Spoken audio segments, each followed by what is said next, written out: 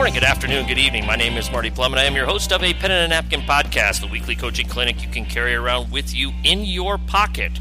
Welcome to episode number 181. Correct. Is that it right, Kiley? All right, 181, and I'm back home. I am back up in my hometown of Sheldon, Iowa. We are at the Brew House, which is a new facility on the south side of town, just south of downtown. If you know where the Dairy Dandy is, just a block south of there, and if you're from anywhere in the northwest Iowa area, you better know where the Dairy Dandy is in Sheldon, Iowa. But really excited to be back home visiting my dad for a couple of days, and I thought, hey, I'm going to come up here and let's talk some hoops in one of the best places in the state of Iowa that you could talk hoops at, which is in northwest Iowa. I think both for boys and girls. I mean, sometimes it's harder to get to the state tournament than it is to win the state tournament coming out of northwest Iowa, so really excited here today. Kiley Yates, this is your second or third time on? Second time. Boys basketball coach at South O'Brien. Ryan Brasser. I got it right? Yep. Yeah. Girls basketball coach at West Lyon, way nestled up in the corner there, Inwood. And Heather Graffing, girls basketball coach at Central Lyon. So the Lions, just good thing there's a table in between the two of you here. We want to keep the peace here. So how's everybody doing? I mean, we talked a little bit pre-roll here, but everybody's all right? Fantastic. Doing good. Doing great. Yeah. So thanks so much for making the drive over here. I had to drive about 10 blocks from my dad's house, so it was pretty simple for me. But appreciate you guys coming over here today and hanging out and talking some hoops. We got our main man Regan back here. You ready to go, buddy? All right, he's ready to go here. Coach Graffing's 10-year-old son. We established that. So keep hanging around your mom. She does a really good job. All right. Okay. We got a list of topics. And we can kind of start wherever anybody wants to start at. I mean, I'm not real particular. These are a lot more free flowing than our usual podcast, just because we're sitting around and we're talking here. So I don't know. What do you want to talk about, gang? Let's start at the top. There you go. Start at the top. Start at the top. All right, we'll start at the top. That's genius here. So one of the questions that we all have to think about going into the off season, and your situation here in Iowa is a little bit different than mine in Nebraska. You have summer baseball, summer softball, so you're doing stuff with your kids, but you're not implementing as much stuff in June, and you're probably going to be doing any sort of team camps and stuff like that in July. Tail end of July. I got a fly flying in my face here. Whereas we're all done with our team stuff, and we'll still have some skill stuff, and a lot of my kids are going to be playing AAU in July as well. So, but the question that we all have to ask ourselves in the off season is, how much do we change from year to year? I mean, we have our systems in place. This is what we're going to hang our hat on offensively and defensively, but also you need to tweak it to fit your program, to fit your kids and what you have from year to year. And I know that's something that I battle personally, so I'm interested to hear your all thoughts on what do you tweak, what do you not tweak, how much do you tweak? Are you guys a big reinventors, let's do it all over again, or do we kind of keep it basic and tweak here, or we're just going to do what we do? Heather, I'm going to give you the floor first here. Right. You were the first one here, so I'm going to give you the floor guys, first. You bet. So, I think there's definitely some foundational things year to year, regardless of who you have, that's on your roster. That we at Central Lyon, we always try to keep the same. Regardless of who you have defensively, there's things that we want to do and so on. But for me, and Ryan can attest to this because we play each other all the time. You don't graduate a class like what I just graduated and not have to, adjust a few things. So I think, as a coach, you always have to be analyzing who you have, what their gifts are, and how their gifts can contribute to a bigger goal and to help you win ball games. And so this is definitely one of those years coming into this fall where we're going to take a look at what we have. We're really fortunate. We had, graduation was definitely tough. We graduated some really fantastic basketball players, but we did the year before as well. And we have some kids, that are just anxious to be a part of what we've been doing. So, it's their chance, it's their time, and I think, as a coach, my job is to figure out where can we use their gifts the most. But I still think foundationally there are things that we want to do regardless. It doesn't matter how athletic you are or how your skill level. We want to do certain things a certain way, and that's not going to change. But as far as Central Lyon, we keep things really basic. We don't have a playbook that's that thick. We just try to do whatever we run, whatever we do, we want to do it well. So those things aren't going to change. But I think definitely, just the way our roster is changing from last season to this season, there's a few little adjustments we're going to make, but I'm excited about it, and the girls are excited for the opportunity. So, percentage-wise, how much have you kept the same? Oh, I've not done the math. Have you done the math on that? How much I've graduated? I'm not asking for an exact percentage here. I teach history. I can barely count to 100, let alone, do a bunch of that type of stuff. So, when you're talking about how much offense we lose, Addison Close-to-Board, she's going to be a freshman at USD. That's a kid you're definitely going to feel her. She's a kid that can really shoot it, right? Oh, outstanding, and just very, very. I mean, skilled. She's no Kiley Yates, but she can really shoot it. That I can't. I don't know the comparison there, but I'm always going to go with my girl, so I'm going to say Addison. I got to give it to her. But I saw him shoot at our clinic a couple months ago, and we won't go there. But okay. It is on film. I'll just leave there it you at go. that. So if there you really you go. want to know, so we have Addie's gone, and she was a huge part of our offense. And I don't think you can.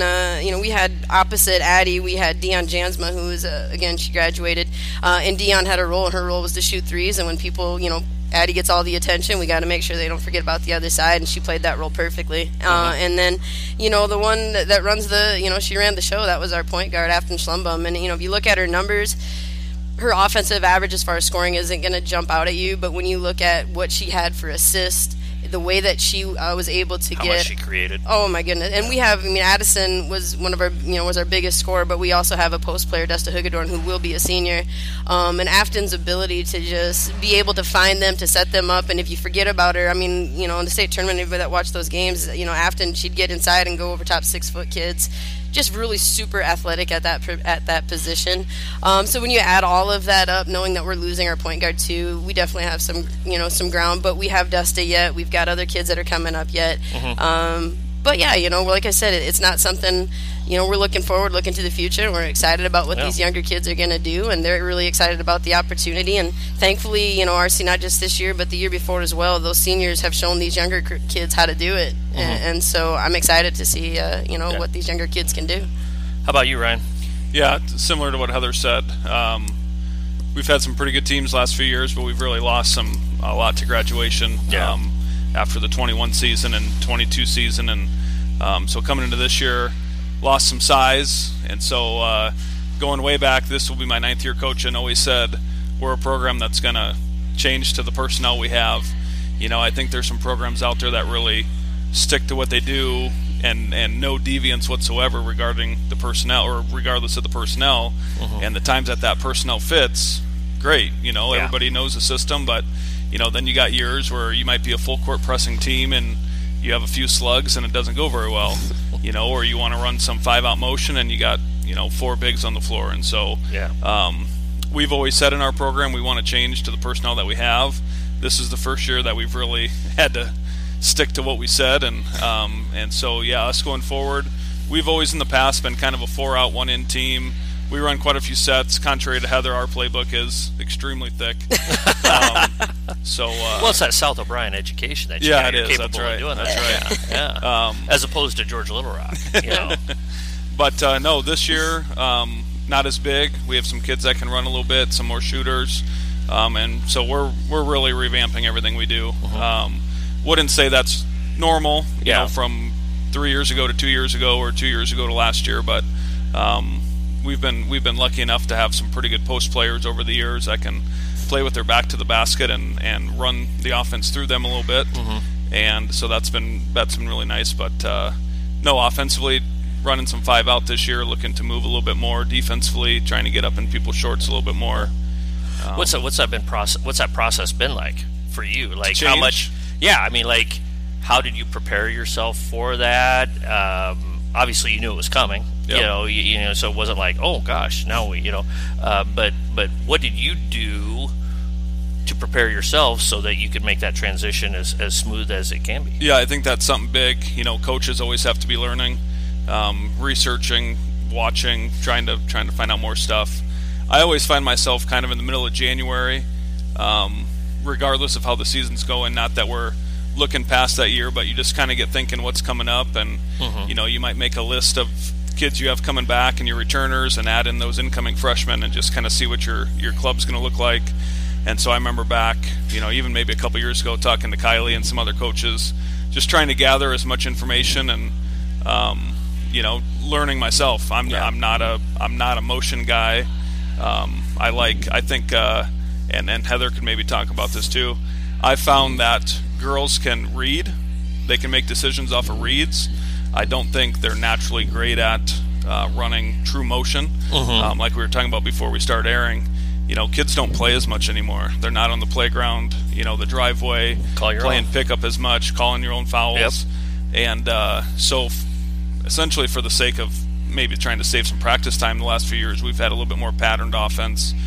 Give the girls some options, let them make their reads. But so it's been a big adjustment. Our open gyms this year got a little bit of skill development, but then we're trying to get into our 5-out and learn some cuts and screens and reads and reading the defense, and are they switching or, you know, fighting through. And but yeah, it's slow.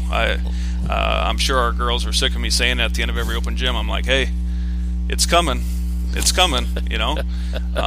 But we had a girl a couple weeks ago that we were teaching the screen away with a curl, and then we said, all right, we're going to switch the defense. Defense is going to switch.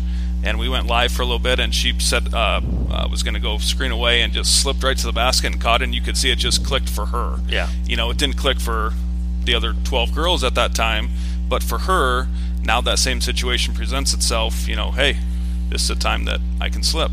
Yeah. And so I guess trying to find those, you know, those, put the girls moments, in as many situations that can hopefully help it click for them.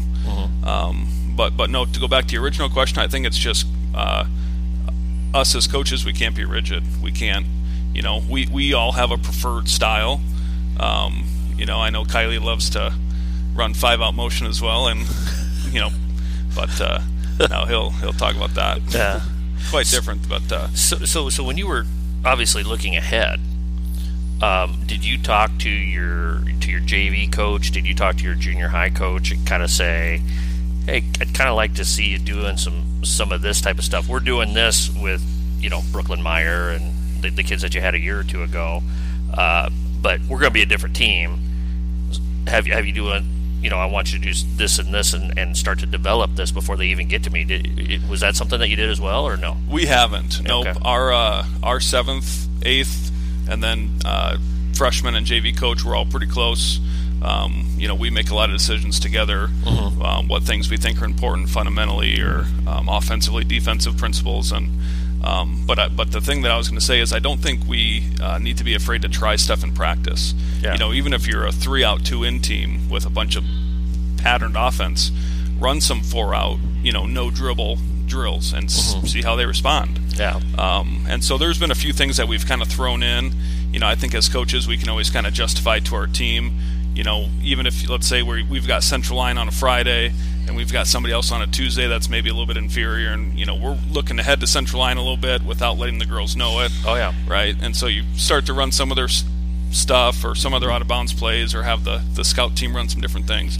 You can do the same thing with drills. You know, hey, here's a 5-out drill. You know, we're just going to our spacing's bad, right? So let's work on our spacing a little bit. Where in the back of your head, you're really thinking, there's some potential here. Or more times than not, what's happened with our program is we try something, and you know, we tell the girls, all right, hey, we'll come back to that later and grab a drink, and then we'll look at our coaches and we're like, that's not going to work. So, but I just think the two big things are continuing to want to learn and you know, be willing to change. So those two things I think help one year to the next. Yep.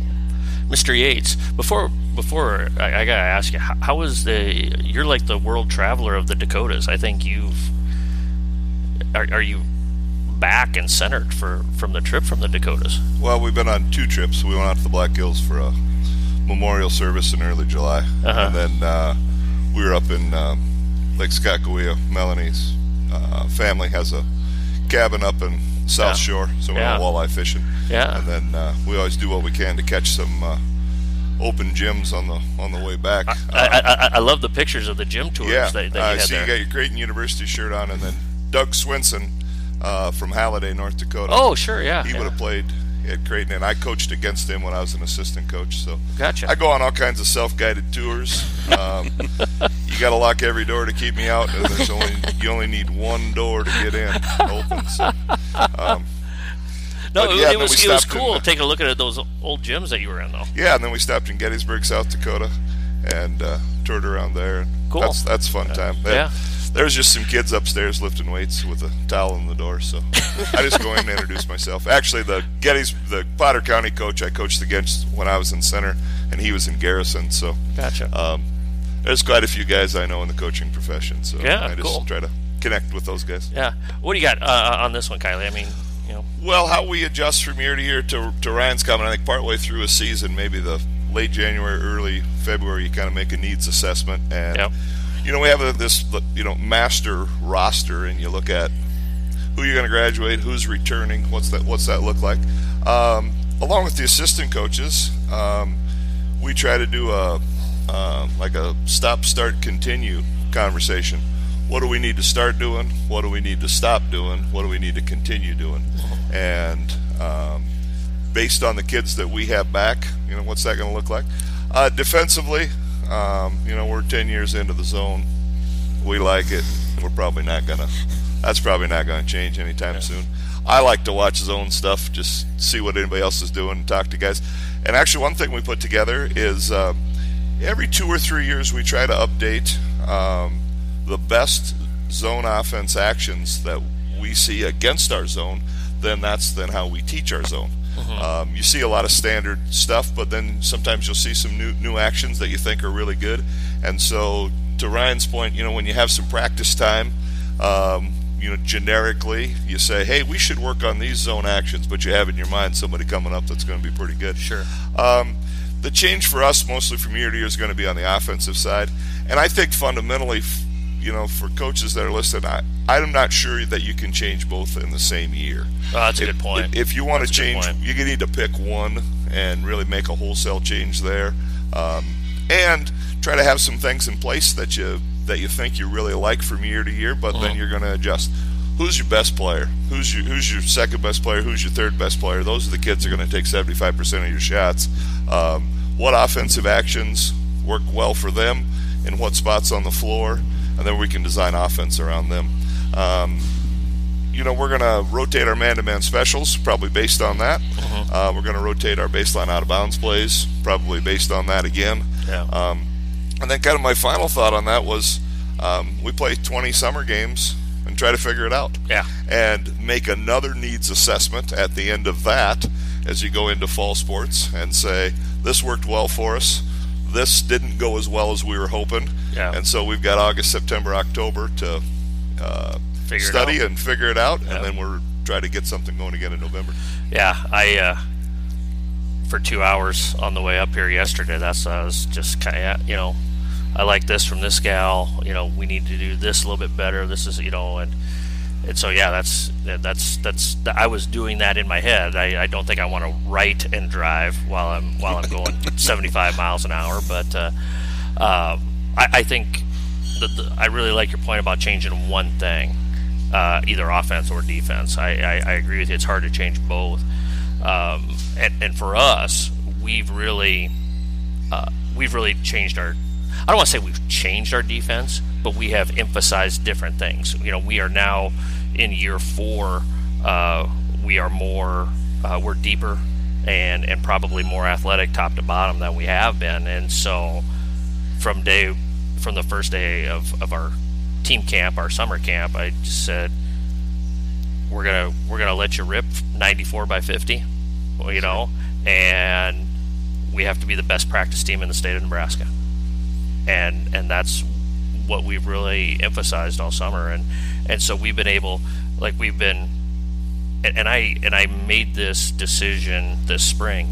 We're gonna play West Lyon in a team camp game. Okay, this game we're only running this press.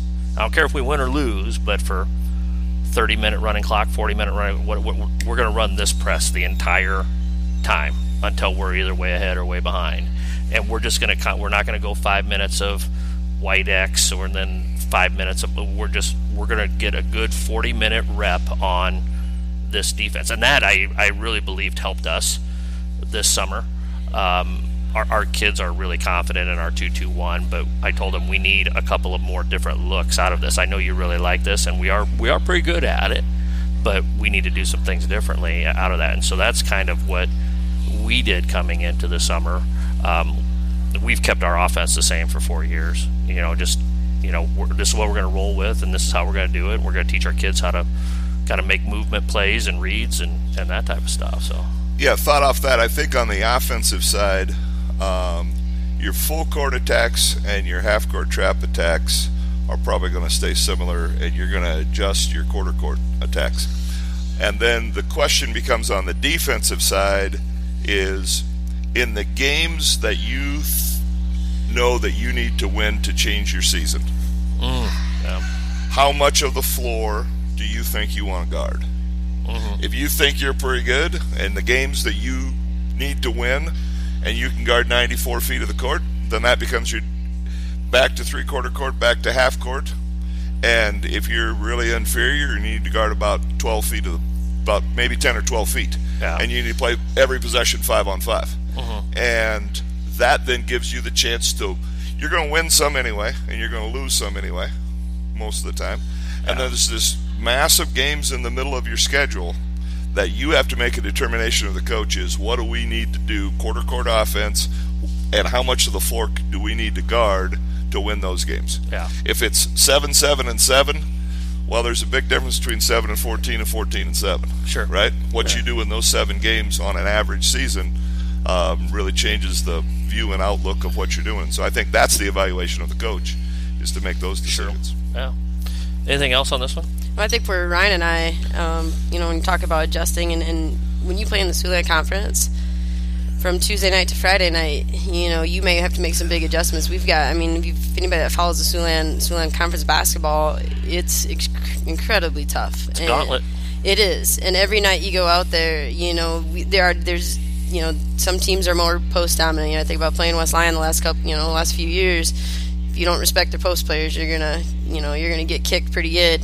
And then you have other teams, the Sioux Centers and so on, that are more, guard oriented and so on. So I do think I'm kind of speaking for both of us, but for me, playing in the Siouxland Conference really does prepare us for what comes postseason, because I feel like regardless of what anybody threw at us in the postseason, we'd already seen it. Yeah. And we'd seen the boxing ones, we'd seen this, we'd seen the 1-3-1s, we've seen the man, we've seen. Truly, I just feel like the competition up here really does prepare us for what we see in that postseason when we see teams we haven't seen all year. So I think that's one thing. We talk about foundationally what we want to do, but there are still little things that we tweak defensively depending on if we're playing West Lyon or Sioux Center or whoever. And I think you have to be able to make those adjustments. I used to, as a young coach, it was like, okay, I'm going to go do what we do. You have to be a little bit flexible at times with that. But I do think, shout out to the Siouxland Conference teams and coaches and players. It's a gauntlet, and I'm grateful for it. But during the middle of the season, sometimes it gets like, oh my goodness, there's no breaks. It's tough. Yeah. I was gonna say something. Oh yeah. Well, you were talking about that. Like with us, and we really feel like we've got 9, 10, 11 kids that can really get up and down the floor. So, like, against Ryan's team, if he's got post players and they're really strong there, we want to really go out, trap hard, make his perimeter kids make decisions. If you've got 2 or 3 really good guards like you had, okay, we're just going to go with just like a full court, badger you, dog you, make you work, but we're not going to do a lot of trapping out of it because, and I'm sure you had good guards. I'm not saying that, Ryan, but I'm just saying, like, from our situation, we want to have 3 or 4 different options based on, okay, we need to contain a really, really good point guard, but we still want to pressure them 94 feet, so we're going to do this tonight, whereas play West Lyon, we're going to do this, play South of Bryan, we're going to do that. And that's part of what I tried to emphasize to our kids this summer is that's the big plan, and that's what we're looking ahead here, too. Because there'd be times there'd be like, can we run our 2-2-1? No, we need to work on this. I know you're really comfortable with that, but we need to be uncomfortable right now because when we're going to need this, at some point we're going to need this here. So, I'll probably find a way to screw it up, but that's all right. So, Ryan, what have you been working on in your off season here personally? Like, what have you done to make yourself better as a coach? Yeah, kind of like I mentioned earlier, trying to run some things offensively that I'm not natural with. So just trying to get as many resources as I can.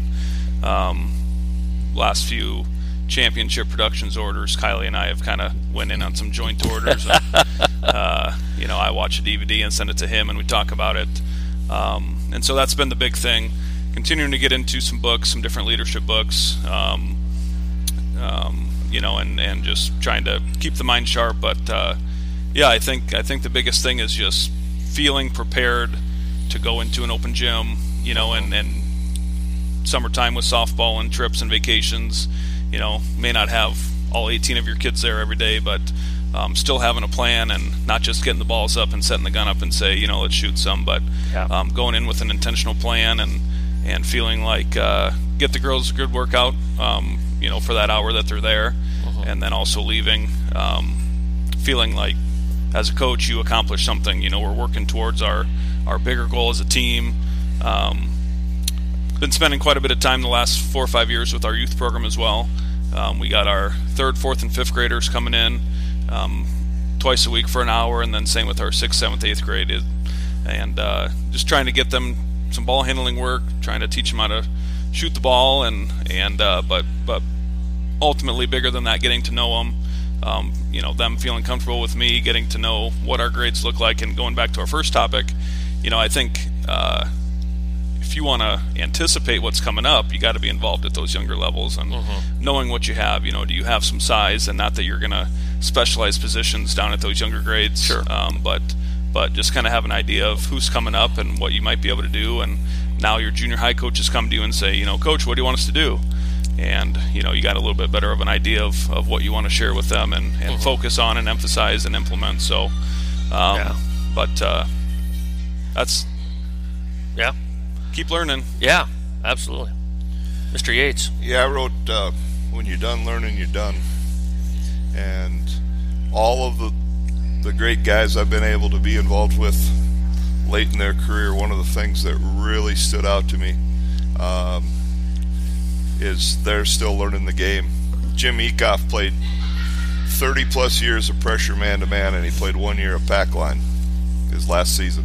Larry Luchin's South Dakota all-time winningest coach, won 7 state titles, 748 games.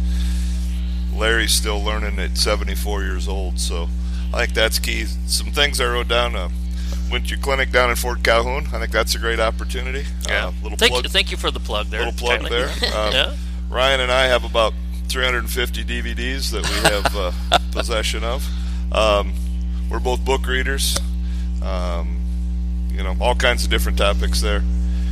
I think for the young coaches to watch somebody run something that you like.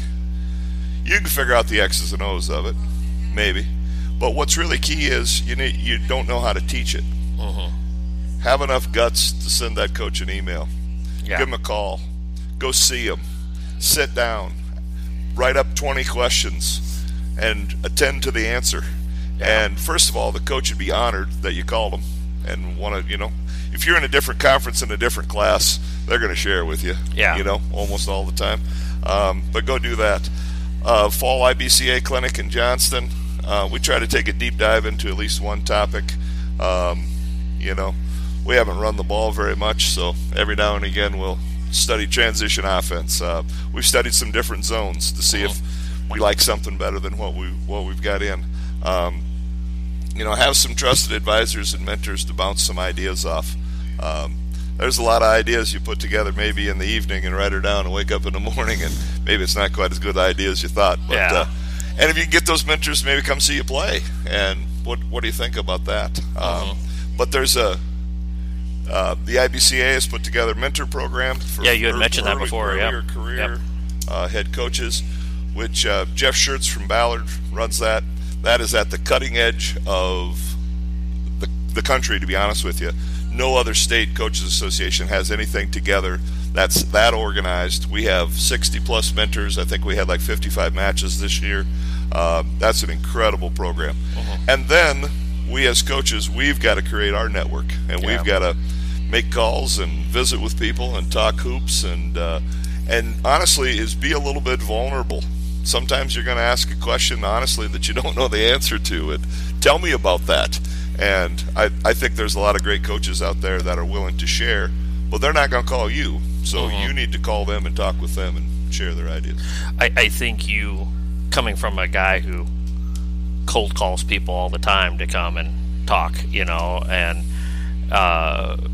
it is amazing how willing people are to share. So if you don't think that people aren't willing to do that, you're crazy. They are. 98% of coaches are willing to really share their knowledge and pick your brain as well, and I think that if you're afraid to do that, now, I mean, there's different levels of it. It's going to be harder right now to get a hold of Lisa Bluter at the University of Iowa than it is, Marty Plum or Heather Graffing or somebody like that. I mean, but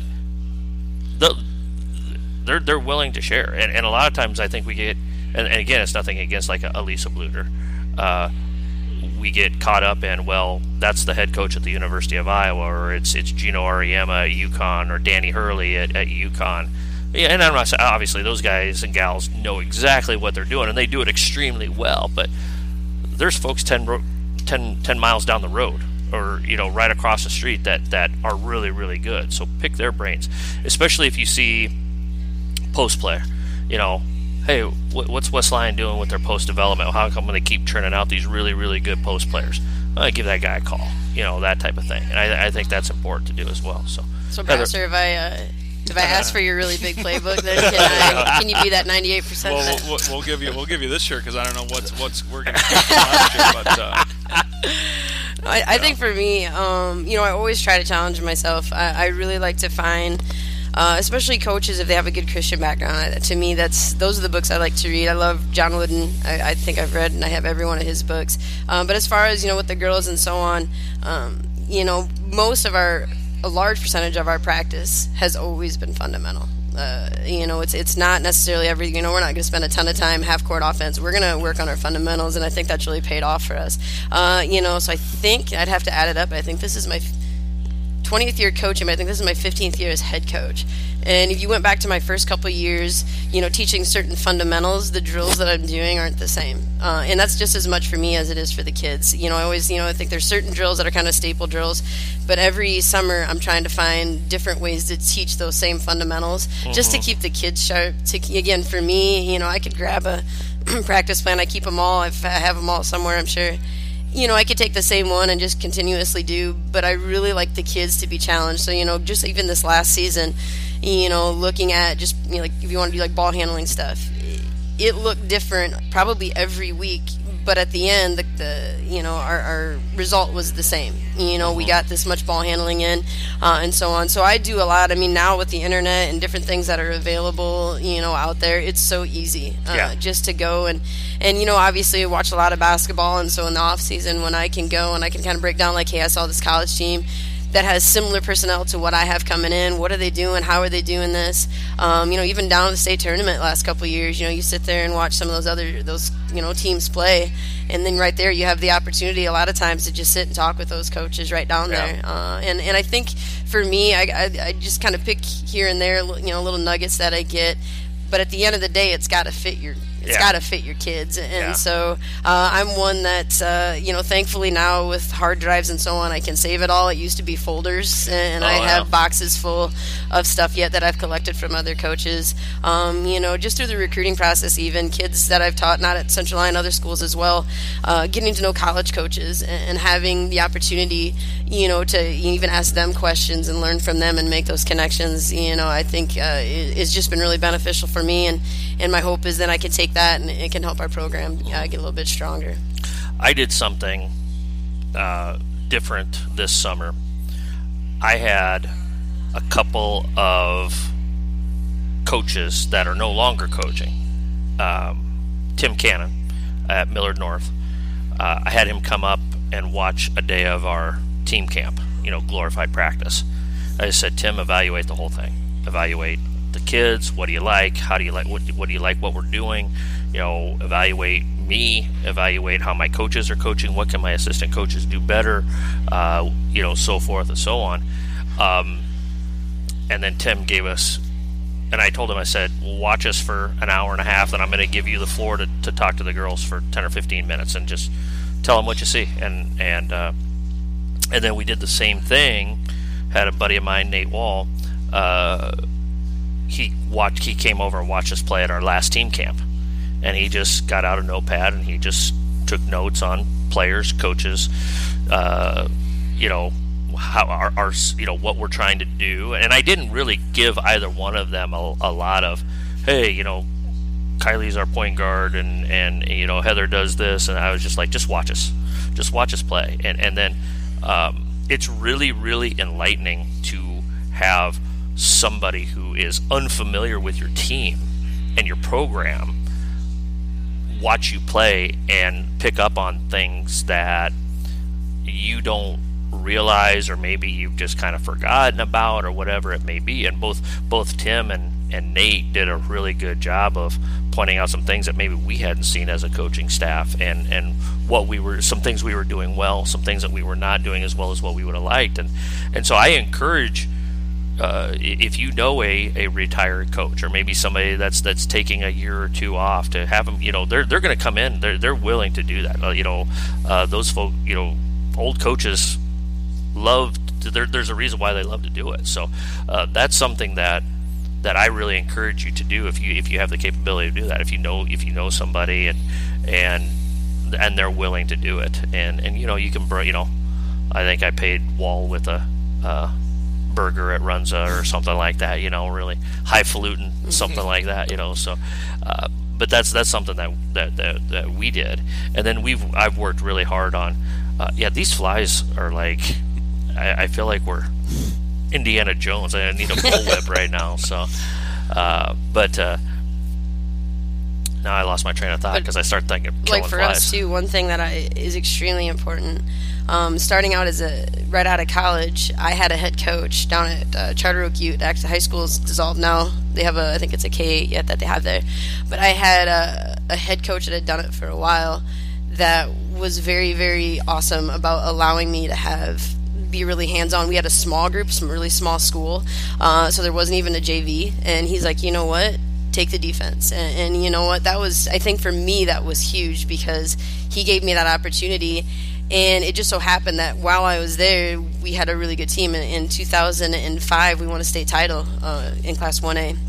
That was also the Sheldon native Brian DeYoung, yes sir. He's the guy I'm talking about. So having him given, and I learned from that, like the people you put around you are huge. And so looking at, I've had a lot of assistant coaches throughout the years, but the crew that I have right now, I just feel like you talk about what can you learn. I learned so much from them. We all, Brasser knows them a little bit, but all three of us really do approach things differently. We emphasize different things. Where one of my assistants, Greg Town, he's pretty calm. I'm not always. Well, I'm pretty calm. You're calm until you take your jacket off, right? Yeah. Right, that's exactly right. He knows me so well. But Towner, he is really calm, and so he's very good about just, making sure it kind of gives me an even keel there a little bit. And then we, just a couple years ago, Jared DeBay came in, and we added him as an assistant, and he's a really young, enthusiastic, coach. He's one that's, he's going to learn, different things. Hey, let's try this. And so it's good to have somebody that's young like that on my squad too, because it reminds me you got to get out, it gets me out of my rut a little bit. Sometimes I get, just really into what I typically do, and he does a great job. But it's one thing that I learned, from Brian's Young, is if you have good assistants, give them a significant part of that team, because that's how you keep them. And I want to keep the two that I have. They do a great job, and so I really do rely on them. I lean on them a lot. The respect's there, so I've had them already say, I think we should be doing this, and I'm like, I appreciate that, but no, we're not going to do that. And they're and they can understand that. And and in a lot of other places, there was one actually we pulled at West Lyon. That was a couple years ago. Brooklyn Myers' senior year, we were missing. I think I was missing. I was missing one of my kiddos that typically jumps, and she had to jump against Brooklyn. And so right before we went out on the court, my Coach DeBay, my young, he says, you know what? He says, we should do? He said, we shouldn't even jump. We should just have her go box out the way she's going to tip. So the person that was supposed to jump against her, she didn't even jump. She went and boxed out thinking that was, probably our only chance to get the tip. It didn't work, but it looked cool. Yeah. But, things like that where I wouldn't have typically, and he comes up with kind of these, and that's the kind of stuff you want. And so I'm really, if I don't know if they'll listen or not, but a huge shout out to my assistant coaches, and also the coaches that have worked with me as when I was an assistant, because it really did teach me, they're not just there to keep stats, use them and give them a significant role, and we try to do that, and they're a huge part of our success in our program as well. So for me, I learn a lot from those guys too, and I really appreciate them. Awesome. I was going to make a comment. We've got some team camps coming up this week, heading to Laverne and then going over to Spirit Lake later in the week, and I'm just excited. I always like the summer too, is you play some teams you've never seen before, maybe not even heard of them, whether if they're from Minnesota or South Dakota or whatever, but so obvious if the program is a good program, poor program, up and coming, just based on, you get 3 minutes and 30 seconds to warm up. Are your kids just jacking around, or are they got something going? How do they communicate? Do they have on the a purpose? Floor? And so that's something that I like and that's probably the most informal setting, of anywhere, because you're not thinking of anything, and now watching the other team, what are they doing for warm-ups, or during the regular season, it's fun to come over and chat up the opposing coach and do whatever, and the personnel that you're playing against with your scouting report, but just watching other teams, how do they conduct themselves, so basically just get ideas from anywhere. Yeah. Any idea is a good idea if it works for your program. Yeah. And then I was just going to say the same thing. We've had the same coaching staff for like 7 years now, and it's just such a blessing. Yep. And it probably took 2 or 3 years, honestly, to build a level of trust where, Brasser has this, crazy idea that he thought up, talking to Coach Yates or something, and, Yates said, I don't know if that'll work, and I said, I think it might, right? And, them just saying, hey, we can't do that, or, them come to me like Heather mentioned, hey, we need to, this person in, or do whatever, and, they're okay with, sure, we'll do that, or no, we're not going to do that now. I know what you're saying, but that's not what we, need right now. And, we preach to our kids all the time, we can't care who gets the credit, right? So same thing with our coaching staff, got a good idea, it doesn't matter if it comes from JV coach or freshman coach or volunteer assistant, doesn't matter, best ideas win. And I just think that's a huge thing to build, not just comfort with your kids, but comfort with your staff, and being able to trust each other, and like Heather mentioned, delegating things out, especially during the game. That's something my first couple of years that didn't have great, just being new to the school and new assistants, you want to try to do it all yourself, and game goes so fast, so fouls, timeouts, some of our coaches are really good at saying, hey, other teams' point guards out, maybe we go to our press now, or just things that huge. And then another random thought is coaching girls, and some of the other really good advice I got is obviously with you being the head coach, but make sure you have a female on staff. So you sometimes speak some different languages, and happened this summer too. We just had a few instances where, hey, go get a partner, and we got one girl left out, right? Which doesn't, I'm not waking up at 6 thinking, got to make sure I got partners planned so nobody's left out. Yeah. But, we have a female assistant at our open gyms and say, why don't we just put groups together ahead of time, and now we don't have this, right? So, just a whole bunch of things that sometimes as head coaches or a male we don't think about. And you mean it's different coaching girls and boys? It's not the same. That's a whole other discussion, which is I don't know how much memory I have on my computer to record all of that. But, no, I just think those two things are very important. So yeah. Kiley, how do you build support within your community? We're all from pretty similar situations, small, single district schools. We don't really lose any kids to private schools, knock on wood, right now. You guys have probably some kids that go to like Hall Western and Unity. Maybe a ton. Not you. Yeah, you're a little bit more up there, you're a little bit further. Not a ton, honestly. So we're all in kind of unified districts, essentially, I guess would be the best way to say it. So what are some ways to build support for your program within your community? What are some things that you've done? Kiley, we'll start with you. Well, I think you need to build it from the top down. Put a product on the floor with your varsity team. That's going to be the most people at the game. That's going to be, early in your career, people are going to come and evaluate you as a coach based upon what that looks like. Yeah. And that's going to be a challenge because it's going to be somebody else's players that they develop. But the people that are going to be supportive of it, of course, the winning is going to take care of itself, but are your kids playing hard? How do they execute? How do they behave? How do you interact with them? And I think you build the program from the top down. Then you get your JV organized and your C team and your junior high and then your youth kids. Then you'll turn it around and you'll build it back up. Uh-huh. And we've been at South O'Brien 17 years now. And so every kid we have in the program has been there the entire time. So now we've put the skill development and built it back the other direction. Uh-huh. Build support in the community by putting time in to make your players better. They're going to be the biggest ambassador of, what do you think about the program? What do you think about Coach Brasser? Well, they've got the inside intel, right? Uh-huh. Of, well, here's what goes on at practice. Here's what goes on in workouts. Yep, we're going to adjust that for the next game. And so you say support in the program or out in the community is going to come from those people that know it the best, and the assistant coaches are going to be in that same boat. Some other things we do: run a youth clinic, and then we invite those people to the game, wear their shirts. Sometimes that's the first time those parents have ever been to a game, first time those kids have ever been to the game. I'm not sure who you guys are probably competing with cheerleading. We compete with wrestling, right? In the youth grades. We now have girls wrestling at our school. Oh, and we have girls wrestling, so that would be an issue. Some other thing, building support in the community. I wrote, we hand out basketballs and T-shirts. You can't dribble a trophy, a plaque, and a certificate.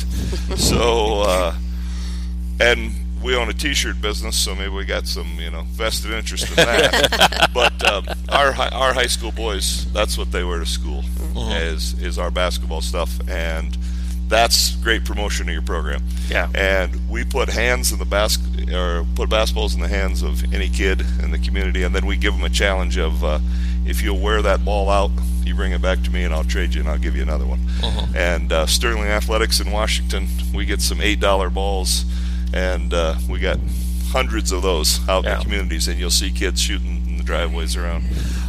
Social media, lots of information, announcements, Facebook and Twitter, always being positive, sending that message out. Other ways of building support, I wrote over-communicate with your players and your parents. Of course, we got a school app, we got our email. Communicate with our AD, principal, superintendent on any issues that we have. Of course, we can do some volunteer projects and service projects out in the community. The thought on email, senior or a parent who's on our staff who's had 2 kids come through the program, said, when my son graduated and I got out of the group email, my total emails went down by about half. And good. Yeah, exactly. There's nobody going to accuse us of, I didn't know what was happening. I didn't know these opportunities to get better. I didn't know what was, that might be the bus time changing. That might be team camp schedule changed for Monday. If you'll communicate, and I say that as a parent myself, having a kid go through the program, it was really easy when you had coaches that would tell you what's going on. Yeah. And now I know there's some really high-tech, super organized coaches that put out weekly newsletters, and we haven't quite got to that part. I think those are great ideas. I mean, they go through and they preview each game, and they make a review of each game, and I suppose we do that a little bit by our comments in the newspaper. Sure. And there's another thing about building support in the community.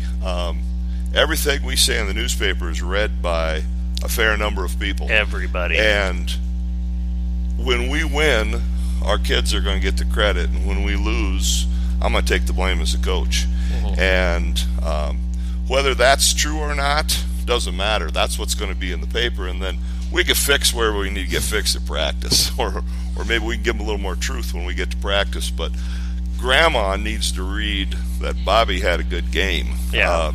He doesn't need to hear that his effort wasn't what it needed to be that night. Yeah. Grandma doesn't care about that, and that is going to lose you support as the coach out in the program. So, yeah.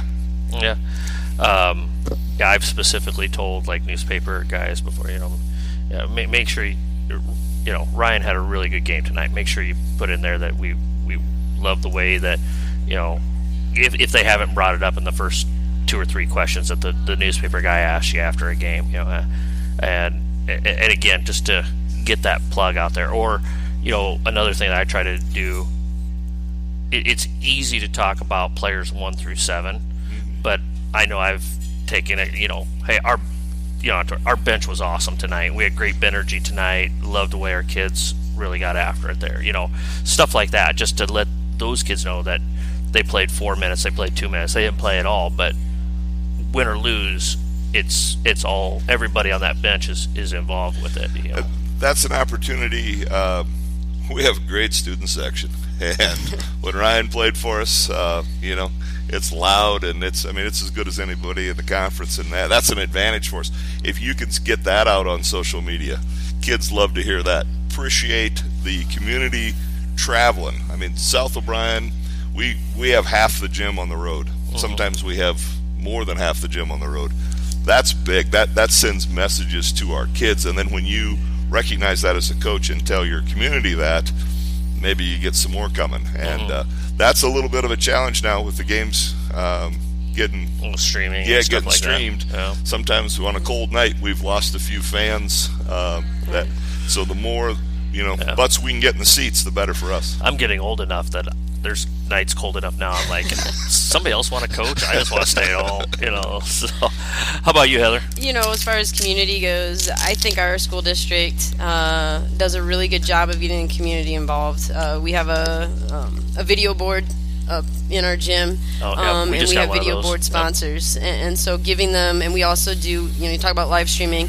I'm biased, but I think we have one of the best. Our tech guys do a phenomenal job of putting that product out there, but throughout that, they have those advertisements for those local businesses out of Rock Rapids and the surrounding areas, and I think that's really huge as far as community involvement. You'll see, and I know my parents watch all the live stream. My dad's not able to move around and get to games very much, so they watch a lot, and I know they send messages out to some of those businesses. Thank you so much, for supporting that, and especially in the postseason. I'm not sure what the amount is that you have to pay to be able to live stream, but that's a big deal to people that can't get out. I feel like, for the most part, when you're winning, you do get butts in the seat.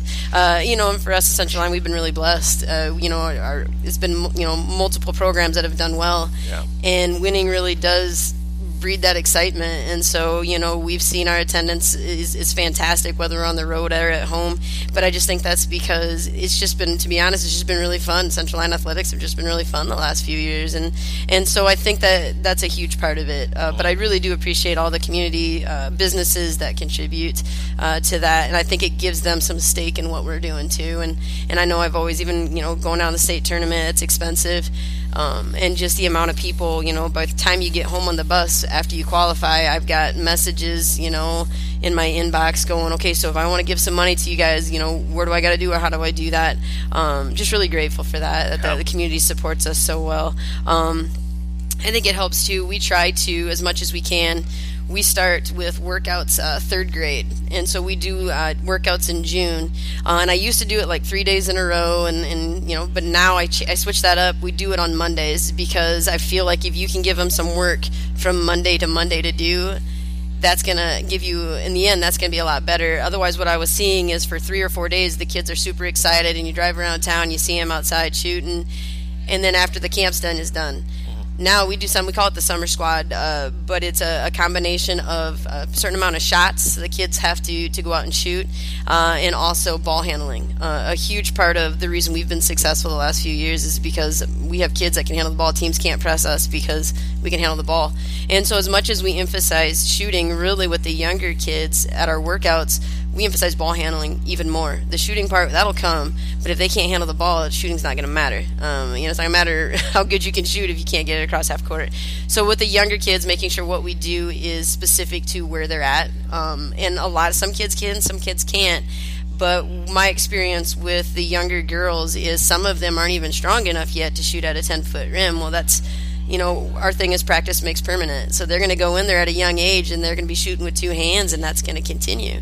And so what we try to do is make sure that everything we do with those workouts is specific to where they're at. Yep. And so we do a ton of ball handling, and we, like I said, we have the summer squad, so they get to shoot so many shots, so many minutes of ball handling. And then they turn it in to me in September. They come up to my classroom, they turn it in, and then we have like a T-shirt or whatever that, and like I always tell them, you can't buy this one, you have to earn it. Yep. And some kids get really fired up beginning of the summer, and they're doing really good, and then they kind of, fades away a little bit. But then you find those kids that kind of rise to the top, the ones that do it. And no surprise that the amount of years we've done it now, the same kids that are having a huge impact on our program in high school are the same kids in 5th grade that made sure they had that T-shirt. And so that's huge. And so I do like doing our workouts every Monday, just so they're seeing me throughout the entire month. Yep. And then trying as much as we can. Usually in the spring we do a 3-on-3 league where the kids come in to be during the high school track time. This year we didn't get to because track was indoors a lot, just because of the weather and such. But we do that 3-on-3 league with them. And again, I think parents buy into that, and they love that we give those opportunities to the kids. And I feel like as they go up the ladder and get into high school, being able to work with them, they understand what my expectations are. I love pulling other coaches into our gym. I know some coaches don't like to do that. Actually, right today we started some workouts with Cole Saber. And so he came in today, and he's working with some elementary up to our seniors. But I love pulling other coaches into the gym too, and giving parents other opportunities that are in Rock Rapids, so they don't have to go to Sioux Falls or Sioux City for those opportunities. You were talking about the summer squad T-shirts, or whatever. We started doing that with our junior high and high school kids, and we call it the Wall of Honor. Okay. And we have multiple avenues that they can get to it. And I forget, I've got it written down, but if you're in the weight room, 90% of the opportunities you get on the Wall of Honor if you make 10,000 shots. And then that one's a little bit more like that, you're on the honor system. But I tell them, if you tell me you're making 10,000 shots, you better come into the season shooting like you made 10,000 shots in the off season, because that's going to be worse if you lied to me just to get a. But we got these different avenues, and I got the kids really nice sweatshirts. And we took pictures. They all got a picture of the Wall of Honor group. Spent money on a plaque, and we're gonna each, we have one for summer of 2022. Wall of Honor kids. We'll have one at the end of this summer, and there were kids that were not happy that they weren't. But that's what I wanted. I wanted to create some jealousy. I want that. Okay, well, like you said, you can't buy this. You've got to earn it. And so that has really helped with our summer stuff as well. Just having that little, just to be able to say I got my Wall of Honor sweatshirt, I got my,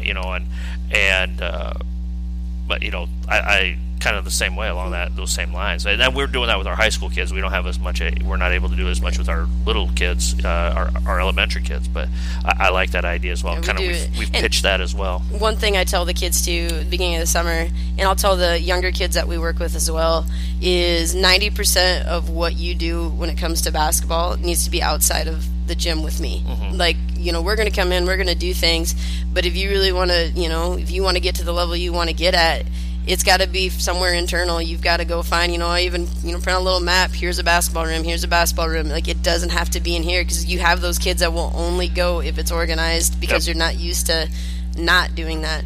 And so with the summer squad, we always tell them, 90% of this, if they come to workouts, we count them, a little bit towards it, but 90% of this is on your own, and you got to go get it. And we always make the parent sign off.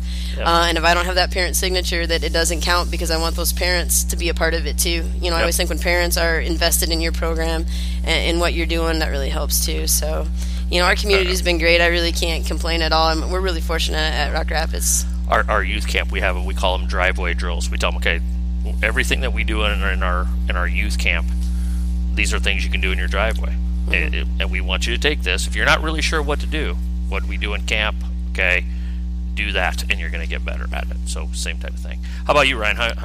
What are some ideas that you have? Yeah, I had a few ideas that weren't mentioned yet, and a lot of the stuff that was said was really good. I'm a band guy. I'm a pep band guy. And so I was in the band myself. And what instrument?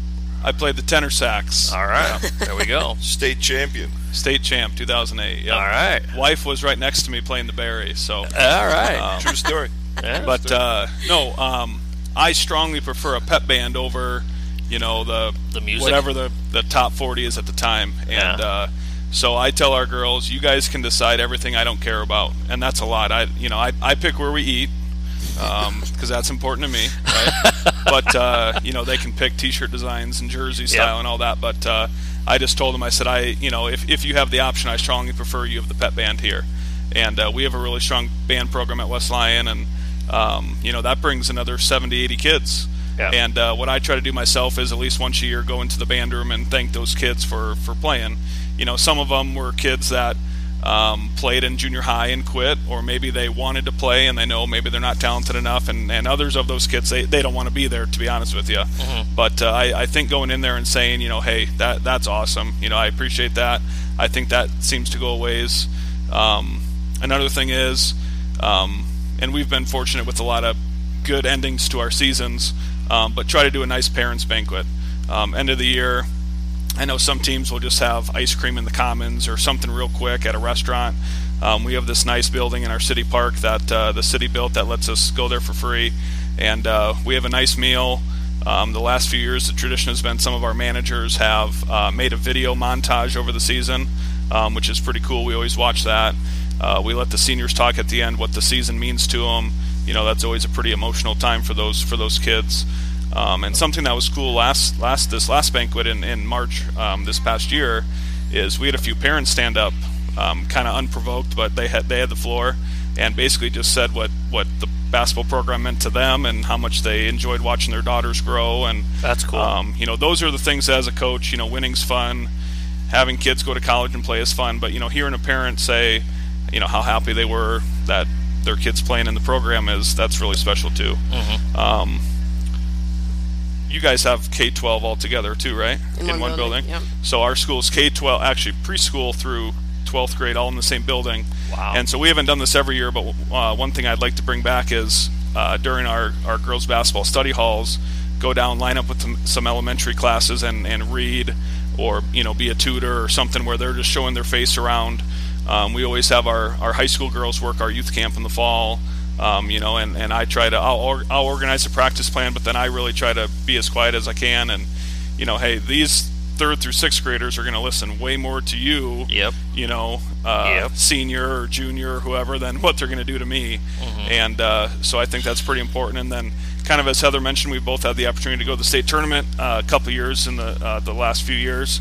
And not being afraid to to ask for things. Heather said they had people willing to give, and our banks are great putting together goodie bags and paying for a bus to go down and all that, and so I think we're lucky in these small towns to have business owners that either have current kids playing, kids that are going to play, or kids that used to play, and I think sometimes people want to be involved and not totally sure how, and so I think making your program available, and we haven't gone so far as to put out like a wish list or something, but like, hey, here's some stuff that we could use, Gatorades for the summer or whatever.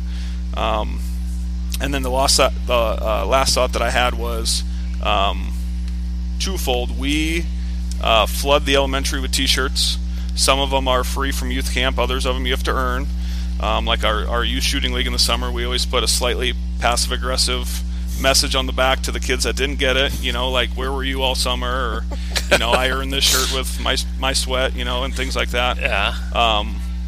But then also we've had a ton of managers in the past, like 4 one year and 3 another year, and at first it was, what are they going to do?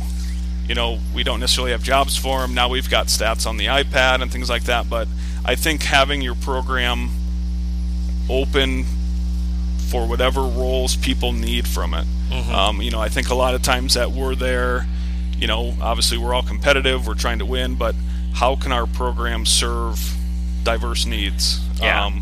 We had special ed student on our basketball team. She was kind of halfway out all 4 years. Never missed a game, but was only at 4 or 5 practices. But she could come on the road with us. We know where she is, staying out of trouble, cheering, all that type of stuff. So I basically think, how can we use our program, to help the elementary kids, the lower levels. And then the last part that I have is, we consider our Westline girls basketball program from 3rd grade, wherever we kind of start organized with them, all the way through anybody that's ever played in the program. Yeah. And so the nice thing is, we've been fortunate enough to have a few people that have graduated from the program come back and help coach for us. Mm-hmm. And that's been awesome. And now we've had a volunteer this summer that's been helping us some. And just pointing that out too. I always, when I communicate with the parents, I always say the program, the program. Because in 2 years, 7th graders, you're in the high school. But I think that's something that we've tried to talk about a lot, and not just make it verbiage, but hey, you're not part talking of the the talk, you're walking the walk. Correct. And trying to showcase that we're always selling our program wherever we're at. And then one more thought is trying to make myself available to all of the youth coaches during the winter. I try to figure out who is organizing each grade and just send them an email and say, hey, I'm here if you need something. Don't hesitate to reach out. If I can make a practice work, I'll come in. And not try to lead it or take over by any of that, but just show that I'm here if you need something. Mm-hmm. And we've been very blessed with great parental or parent involvement, and so that's been something positive we've done as well. Yeah.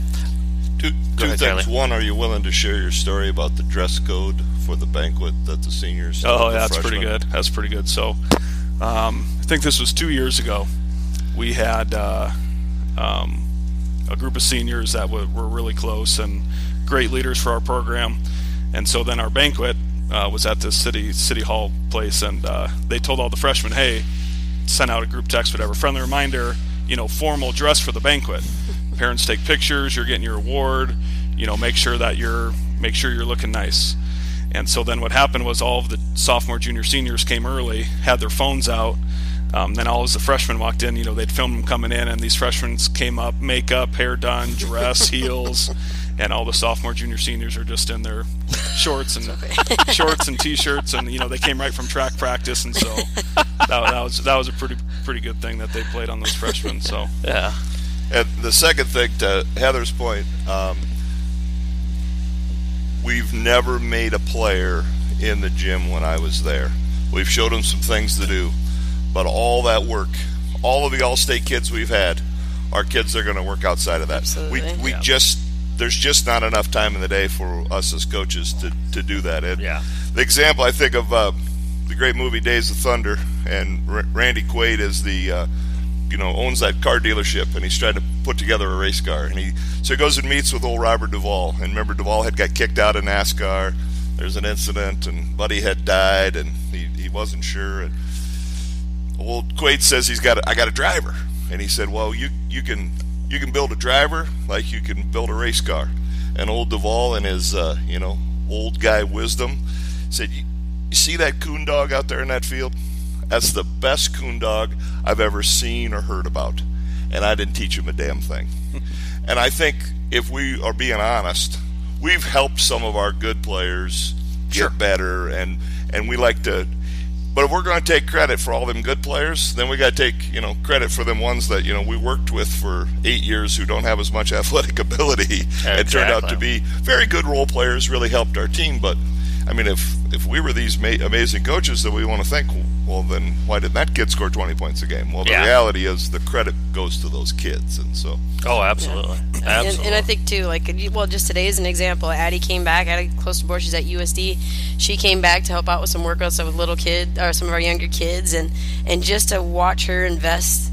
And she doesn't have to do that, but to watch her in the gym with my younger players is just so cool for me as a coach. But she'd be an example. Like, you can't do it. That's gotta, something internally for them has to trigger and say, I want to go do this.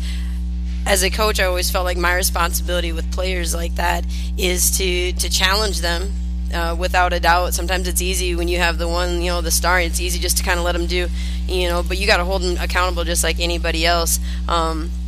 But I think that's huge. You have to be able to coach your best player, and they have to be coachable. And they have to be coachable, absolutely. And we've been really fortunate with that. We've had kids that come in with an extreme amount of talent, and yet those are the kids. Typically, those are the kids I can get on the most, and they can take it because they want to be coached. And I really appreciate. And I think part of that goes back to their parents. When they come out of the locker room, man, Coach Graffing was really on me. Well, good, you deserved it. You didn't rebound well tonight. Those parents having that support is huge. You'd mentioned, Rasser mentioned your banquet. One of the coolest, if there's any younger coaches, I really highly suggest this. One of the coolest traditions we started a few years ago is every year my seniors write a letter to whatever kid gets their jersey next. And so I have, from the last, 6-7 years, I've got anybody that ever wore number 10 or number 20, I have all their letters. And that ends up being one of the coolest parts of our banquet is when those guys, those seniors get to get up and then they have to read their letter to the kid who gets their jersey next. And I think that's just really cool, too, because you get to hear from the seniors themselves, what's part of that program that meant that much to them. And so, if anybody's looking for ideas for your banquet, that's one I stole from somebody years ago. I don't know who I stole it from, sorry. But it was cool. It's really, really cool. Awesome. Hour and 10 minutes has flown by. I mean, we've literally been... You guys have anything else you want to talk about, or are we good? I'm good. We've had... This has been like one of the easiest pods I've ever done. I just said like 4 words, and you guys I wouldn't mind talking about the last one. It was talking about evaluating games. I'd like to hear what these guys thinking, what you think about. Well, so I've got a plan this year, and I kind of started thinking about this in the spring, and some of it was based off of the season that we had last year. It just. I just didn't feel like we took as many good steps as we could have, and I felt like I didn't do as good a job as I could have, and so forth and so on. So how do you do that better? How do you more clearly communicate that? Well, what I want to do, and this is a want to right now, is this year I'm going to give each one of the coaches a responsibility to rewatch the game. And so mine, in theory, is I'm just watching it for just overall observations. I'm taking the 30,000 foot point of view. My varsity assistant is going to do our shot quality report. Our shot quality compared to Central Lyon shot quality, and we have our old Don Meyer 4-3-2-1-0 system there that we will do with that. And then I want another assistant to watch it for hustle board stats, high fives, winning 50-50s, doing this. And then there was a fourth thing, just game stats overall before we get it back from huddle assist or whatever. I feel like there was something else because it's going to be myself, my assistant Ginger, my JV coach Chris, and then hopefully my son will be helping us out. I'm still working on talking him into helping us out here. But then basically, the next day in practice, let's say we play Tuesday night, we don't play again until Friday or Saturday. On Wednesday, we could say, all right, here's our report card from last night against West Lyon. And here's our, and it's all organized. Here's bullet points. This is Coach Plum's observations after watching the game. Here's what our Don Meyer was. Here was our hustle board stats and whatever else we decide to do. We could lump this all together. And so when you put it out there in black and white, your players see it. They can bring it home to mom and dad. Here's our report card from last night. We thought we played really well against West Lyon, but actually we didn't. Our shot quality wasn't really what we thought it was, and our defense, whatever, however you want to spin it. And I think that's what we're going to try and do that this year. And I realize at some points it's going to be easier than others because you get into certain weeks where it's Tuesday, Thursday, Friday, or whatever. But I want to kind of have something a little bit. I'm doing that for myself, and I'm writing 2, 3, 4 pages of notes after every single game as I rewatch the film in my kitchen every night when I get home.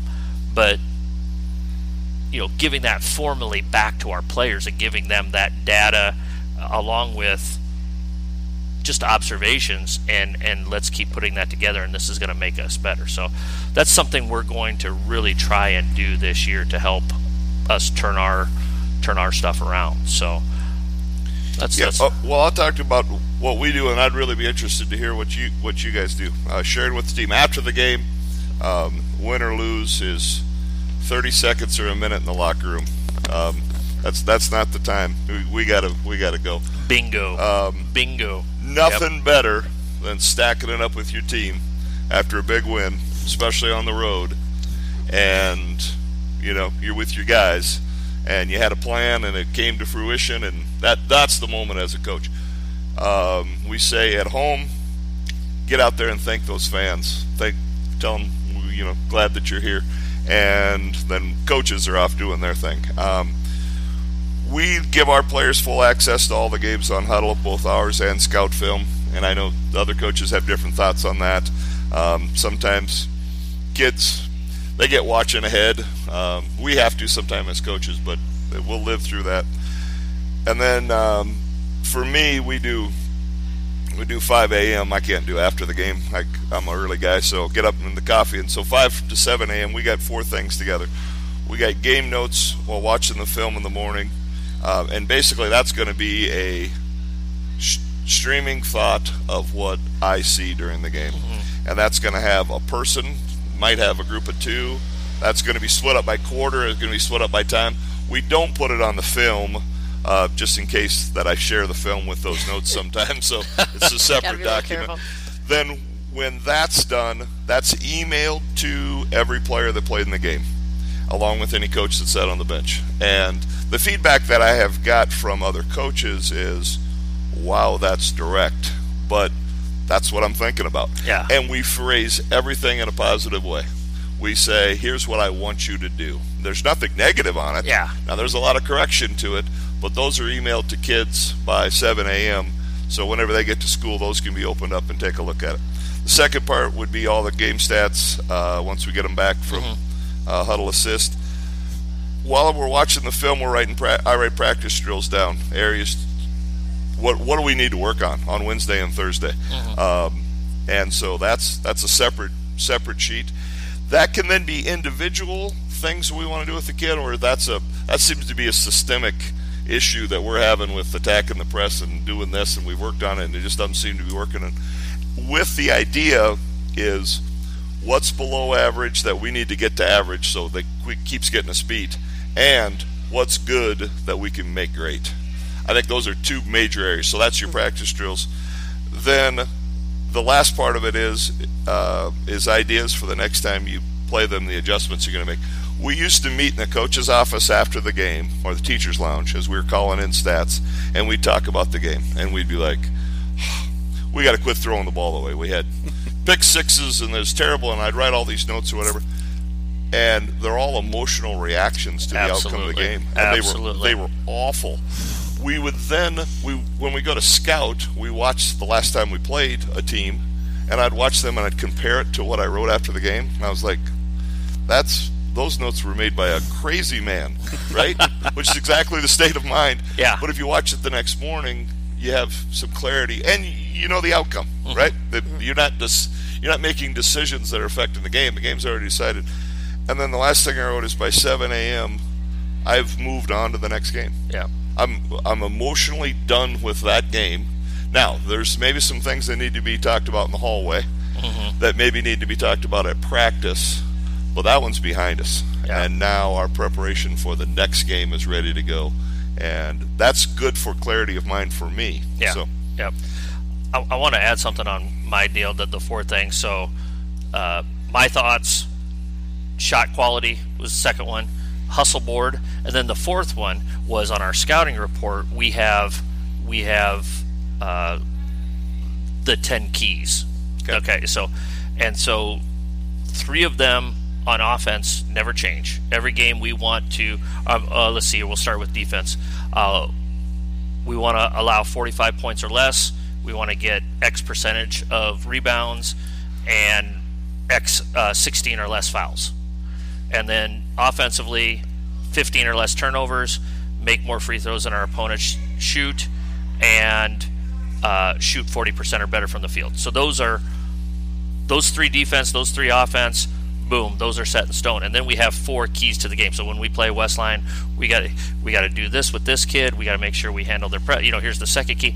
And so what I want to do as that fourth coach is, how do we do on those 10 things, and have that be part of the report as well, because I think that sometimes you get into your scout, you go through the scout, you get through the game, and then you completely forget about your scout, because like you said, Kiley, you're turning around to the next game, and hey, are we hitting our stuff in our scouting report? Are we doing this consistently? And so that's the fourth thing. That was bothering the crap out of me, and I couldn't remember what it was, and then it popped into my head, and so now I got that. So now I'll shut up, and I'll let Ryan talk here a little bit. And I'll put that in. I think that's probably... Or Kiley's going to keep Well, that's probably in our game notes, because I've got our scout pretty fresh in my mind. Yeah. And when we didn't close out to somebody the way we should have, or we didn't take away, the way we wanted to turn...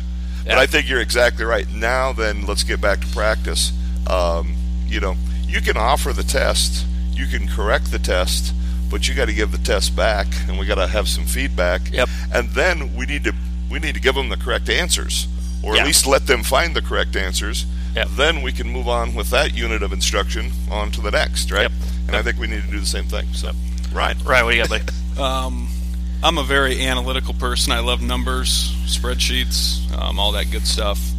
I've had a hard time finding some type of statistical number to overall measure performance. Sure. I think it's hard because a lot of variables, pace of the game, we want 10 offensive rebounds or whatever. Mm-hmm. Well, you shoot 15%, it's a lot easier. Which we've done that before. We had a game last year where we basically did that. We got like 1,000 offensive rebounds, it felt like, because we kept missing layups, but we'd get our own rebound and then miss another layup, So. Or 15 or less turnovers, and then you play double overtime and you have 18. Sure. Well, is that, you know what I mean? Yeah. And so, had some conversations with Kiley about this. The value point system, I think, is pretty good. Mm-hmm. Everything good divided by everything bad takes into account, or doesn't take into account minutes played. Mm-hmm. It's just a pure, did you help our team or hurt our team? That's something that I maybe put together about 4 times a year with the stats, just to see, am I missing something? Is there a girl that's maybe being more productive than I think? We've done a few things that nothing's really stuck. I got a good idea from Judd Coprit at Lamar's a while back. He would write post-game letters, basically a short little paragraph about the team that stayed the same as everybody else, and then he wrote a little paragraph to each individual player.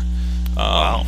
And we did that probably 3 or 4 years ago, and up until Christmas it was really good. And then we had some snow outs, and we had 4 games in a week, and then it turned into a once-a-week letter. And I try to not bite off too much, because you're so jacked up with the first game before, we play a game before Thanksgiving, so it's like this chart, here's and so I try not to bite off too much that we can't sustain throughout the year. One thing that I didn't mind we did a few years ago was we had, like, let's say 6 key out of bounds plays.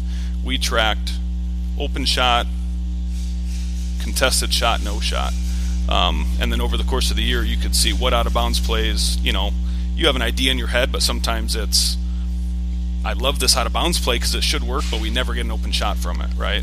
I got a lot of those if you ever want me to do some. But the file of this should work, but we can't get it to. Yes. But no, that's something that being analytical, I'm trying to find something, and I haven't latched onto something that I love. We do track single-digit quarters. That's something that we've really liked. I started coaching in 2015, and so basically every win we put how many single-digit quarters we allowed, and then compared to the losses. And I could pull it up, but if we have 2 or more single-digit quarters, we're like 112 and 8 or something like that. And if you only get 1, it's about 500, a little bit worse. And if you don't have any, it's like it's not very good. So basically, having data to show to the girls that can justify why are we emphasizing this. Fourth quarter, you're up 10. Hey, single-digit quarter here. We don't have to score, we win. So, I don't know. I'm back and forth on that because I like it. I'd love to find something that I can track. I think there's too many variables throughout the season to really latch onto a shooting percentage or a rebounding number, and not that they're not positive. It's just not something that we've bought into. Yep. But I think, like somebody mentioned earlier, immediately after the game, what does your team need? You can win and play really poorly, and I'm a believer that the truth is king. Whether it's individual meetings, whatever. Hey, we won tonight, but that's not how we can't beat Central Lyon Friday. That's not the standard we need. Correct. Yes. Or maybe you do play Central Lyon, get beat by, we'll say 5, not 28 or whatever it was before, but hey, we lost to a really good team tonight, and I think the more you are frank with your team, now when something's really more important that they need to believe you, they will, contradictory to, some other hey, this team Friday, they're really, really good. We have to, no, they're not. Now you're feeding lies, and I can't do that. Yeah. Okay, I can't do that. You can't Lou Holtz them. No. Yeah. And so, I don't know, getting off topic a little bit, but the single-digit quarters is something that we've really bought into, something we strive for. Lucky enough, sometimes you got some SDHs, some single-digit halves. You're really close to an SDG, right? Haven't had any yet, but... Yeah, we gave up, 12 one night. 12? Yeah. 13. 13. Yeah, we won 48-13. So the clock ran, and we only had 48 points. Wow. So, yeah. We'll see if we can shore up the defense for next year. I'm gonna give you the Ron Burgundy. That's impressive. That's impressive. So I don't know. What do you guys do? One thing I've learned over the years is whatever you do, it's got to be simple. I've done that before too, where you try to have a really complicated way of evaluating, and it's great the first couple of games, but as you get into the heart of your season, it's just not. It just, for me at least, wasn't realistic. But one of the things we do with the girls is we have, and I've done this for years, adopted it from Earl Woucher over at Northwestern. He's my college coach. But we have game goals, and we have a chart that's in our locker room, and there's 12 of them listed, and we have every game on our schedule listed, and then we put a sticker there, just like you'd see like in an elementary classroom. We've got goals, and if you make that goal, you get that. And the girls have bought into that because everything that's on there are things that are going to contribute to winning. It's not, Yep. some kids got to score 20 points. Everything is team oriented. But then a couple years ago we started, and I honestly didn't think the girls would buy into it as much as they did, but they really enjoy it. I kept watching football games and so on. And these guys come with these stickers all over their helmets, and that's like you see a guy that's got a little stickers on their helmets. Buckeye. That's a big deal. Obviously, it means they're doing something productive to help their team.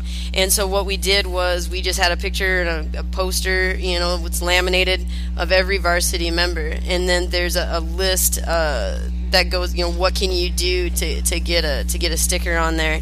And none of it is, score 20 points a game. It's all, this many assists. Everything is goals that, the newspaper probably didn't cover in their write-up. And that's been huge. A lot of it, we have practice players of the week. Every week we give a practice player award to a varsity member, but then also somebody from our JVR teams.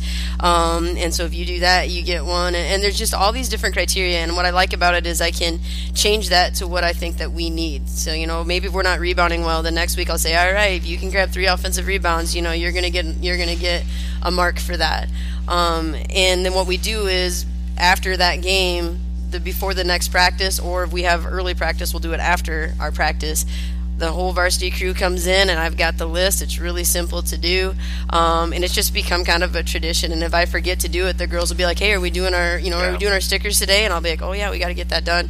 But what's nice about that is has allowed the girls to look at things from my perspective. It's not just scoring 20 points a game, but did you have 3 block shots? If you got 3 block shots, you're going to get one. If you had, as a team, if we can get so many, one of the things that we do, and I'm sure Brasser, he's seen me going 1, 2, 3, but what we do, we keep tally marks. Every time you can get 3 defensive stops in a row, one of my assistant coach will put a tally mark down, and if we can get so many tally marks, I mean, think about it. If you can string together 3 defensive stops in a row multiple times throughout the game, you're going to get those single-digit quarters. You're going to get those, and they've bought into that big time. And so they're all things that are easy to measure, easy for the kids, to understand what we're trying to get, and that's been huge. And then what they do then is at the end of the season at our banquet, they all get to take their poster home that's got all of their stickers. And what's so cool is, you got a kid like Addison Closebord who's a phenomenal scorer, and her poster looks just like, our girl that was the 6th man off the bench. Because we're looking for different things. It's not just points per game. It's not, and then obviously we have individual, and then we'll have team goals too. And if, the team does certain things, then everybody gets one. Because at the end of the day, that's what really matters. So we've adopted that, which I think as far as, games and relaying that to the girls, what we're emphasizing, I think that's helped because now it's not just me saying it to them in practice. They actually know when they put that on their board, this matters. And so that's been something we'll definitely continue to do. Coach Yates talked about huddle. I watch a ton of film. I always have. I want to know every out-of-bounds play that they're running. I want to know how many times they run it, what situations they run it. But I'm realistic that most high school girls are not going to do that. And I'm also realistic that most high school girls are going to take, if I give them 5 things to think about, I'm going to be really lucky if they retain 2 of those things as far as scout and so on. So I try to simplify everything, and I've used huddle. Before we go in and play West Lyon, for example, I'll have, all right, here's their press. Here's what they do for, zone or man or whatever. And I put it in a huddle clip. And I used to pull kids in and watch film, and after about 10 minutes, there's some that are with you, but most of them are looking out the door, looking at their watch. So I just post it on there. I'll say, look at it, and then the next day in practice, I'll say, all right, did you see clip 3? Here's what they're going to do on this front cut. It allows them to see it, and then the next day it allows them to actually go out there, and actually physically get to understand what we're doing. So using huddle as a resource, I think has been huge for me. And what's nice is it gets them out of the gym and home faster. Then when they have time during study hall or whatever, they can do that. And so for us, that's really worked. Maybe it won't work for everybody, but that's kind of, I guess, what we do. Yeah, we need a video coordinator to get all that put together. Would that be fantastic? But I watch enough film that it's taken me a little extra time, but I'm going to watch the film anyway. Even if I have my assistant coaches, I'm going to watch it anyway. Sure. And so it's just become kind of a habit as I'm watching. I'm going to cut this clip, I'm going to put it here, and then you can resave it as a different name. Like you said, you don't want to send that out because some of what you're writing, you don't want to, it's your analysis of a team. But yeah, it's been great. And then I'll send those clips to the girls, and it's nice because it kind of tags it where it is. So I'll say, all right, go to the out of bounds plays, and we'll take a look. And, like I said, there's some teams that run a ton of different stuff, and it takes a little longer. Some teams don't run as much. I had to laugh. Brasser talked about his post player. I coached one of them in an all-star game at the end of the season. And we don't, like I said, it's what we run, it's not how much we run. And Emily Truey was one of the girls on my team, and it was kind of a tough battle. It's an all-star game, so it's not, But I'm like, man, it would be nice right now to have an organized out-of-bounds play so we can get a bucket here. And so I hollered out. 2 of my girls were playing with Emily out there, and I'm like, you know what? They know what we do. So I hollered out the out-of-bounds play, and I said, she knows it, and she's like, yep, I know it. And she ran it perfectly, and we scored. So yeah, maybe we got to switch things up this year. Maybe we've gotten a little bit too predictable, but yeah, we just keep things really, really simple. And at the end of the day, the summer's our summertime goal. If they're not enjoying it, if they're not excited by the end of the summer, if my kids aren't excited for November, then I've failed. So I want to make sure what we do keeps them excited. Let's be honest, when you win and you're going to state tournament, that gets people excited. But even on the years you don't, I just think it's something where it's just really important to keep those kids invested. So that's kind of what we do. What came to mind is you can have anything, but you can't have everything. Exactly. And so we're all making that decision of what's our anything and what fits us. Yeah, what fits us, and not what we teach, but what we emphasize. We went this summer. In fact, this was your brother's job when he was hurt. Maybe his freshman year going into his sophomore year, he was hurt. We kept a chart on the bench during team camp of fast break shots, first side, second side, third side offensive rebounds. And then we went back to that this summer as we were working through our shot selection as a team, then trying to figure out some percentages. Then the second chart we were keeping, and we were just making the kids that were sitting out at team camp do this, is I thought we needed to share the ball some more. And so we listed all 11 guys, and we just listed assists. And the fellow with the most assists that day, I wherever we stopped to eat, I'll pay. Second, third, we're getting some Gatorades. And so again, what gets recorded gets done. What gets rewarded gets repeated. Yeah. And so those were the things that I thought were going to change our team: is our shot selection and our ability to share the ball. Yeah. Well, there's 50 different things that you could monitor. So that's then the artwork of coaching, is to make that determination, right? As a coach, what's going to take us from good to great, and do that with your group. Absolutely. Great way to end it. Great way to end it. Hour 35 minutes, and I mean, it flew by. It felt like 20, man. We were just rolling like a river. Regan, what'd you think? Did we do all right, buddy? We did good.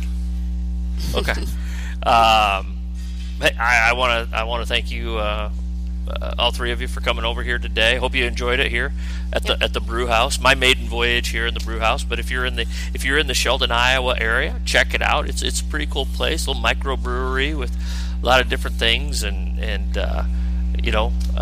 this is pretty good stuff for a little town in northwest Iowa of 5,000 people here. So, Kiley, Ryan, Heather, I want to thank you for your time here today. It's been a terrific conversation, and Kiley and Ryan, hope you're back in just north of Omaha next spring, and we got to get you down here next spring and have you come down to the Coaches Clinic and check it out. So, episode, what are we on, Kiley? 181? 181. 181. 181. Episode 181. Another terrific roundtable. The Northwest Iowa, the homecoming roundtable for yours truly here. So I hope folks have enjoyed it. I didn't write anything down, and I'm listening to you guys go, and I mean this in all truthfulness. I'm not saying this to blow smoke up your keister. I'm listening to all these ideas. I'm like, that's a great idea.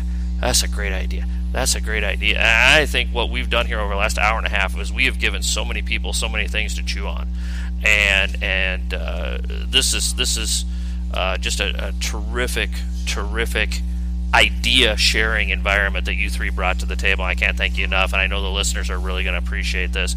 So I hope folks. I was going to listen to this on the way back home tomorrow, because I'm going to drop this tomorrow morning. But then I'm like, I can't, because there's just too many things I want to write down, and I can't be writing it. I already said this. I can't be writing and driving 80 miles an hour at the same time. So just terrific stuff here. So I hope coaches have enjoyed it. Heather, thank you so much for your time today. Yeah, Ryan, thanks so much. Appreciate it. Kiley, thank you. Thank you. Appreciate you having us on. Yeah, and coaches, I hope you enjoyed this. As always, coaches, let's be sure to hone our craft one day at a time.